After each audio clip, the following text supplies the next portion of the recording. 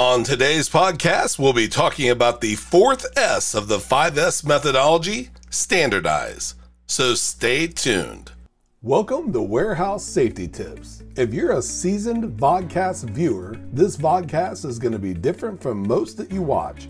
It's based around exactly what the name implies, warehouse safety tips. And since the people in this industry are busy, we know that time is money, so each episode will be as short and to the point as possible.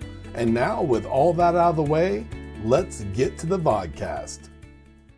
Over the last couple of weeks, we've been taking a bird's eye view of the 5S methodology. Here's a quick wrap up of what we've covered so far. In episode 159, we touched on the origins of 5S. In episode 160, we covered sort. As it applies to 5S, sorting involves going through your work areas and facility and determining what's essential and non-essential.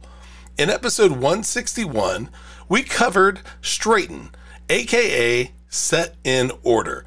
As it applies to 5S, straightening involves making everything essential quickly and efficiently accessible. It also entails making sure that items are organized by priority of use. In episode 162, we covered shine. As it applies to 5S, shining involves cleaning at regular and efficient intervals.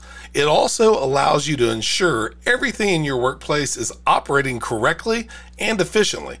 And just like that, we arrive at the next S, standardize. As it applies to 5S, standardization is the organization of the first three S's. It takes sorting, setting in order, and shining, and puts systematic routines into place, ensuring all three are implemented in the safest and most efficient manner possible.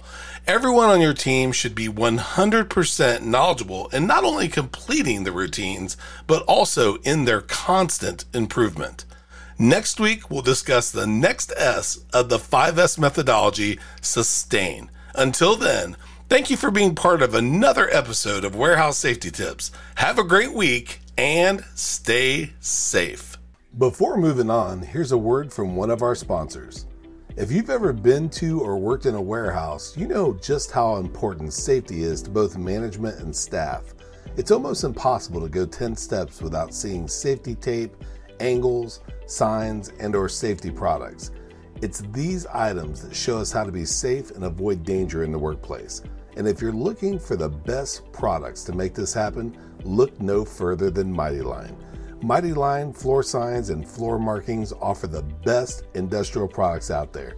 We're proud to have Mighty Line as the official floor sign and floor marking company for the Warehouse Safety Tips podcast and site. Go to mightylinetape.com/safety tips to request a sample pack of their incredible safety signs and floor markings. We hope you enjoyed this episode of Warehouse Safety Tips. If you visit warehousesafetytips.com, you'll find the show notes for this episode and access to all of our blog posts, previous podcasts, advertiser information, and much more. Thank you for listening to Warehouse Safety Tips and have a safe day.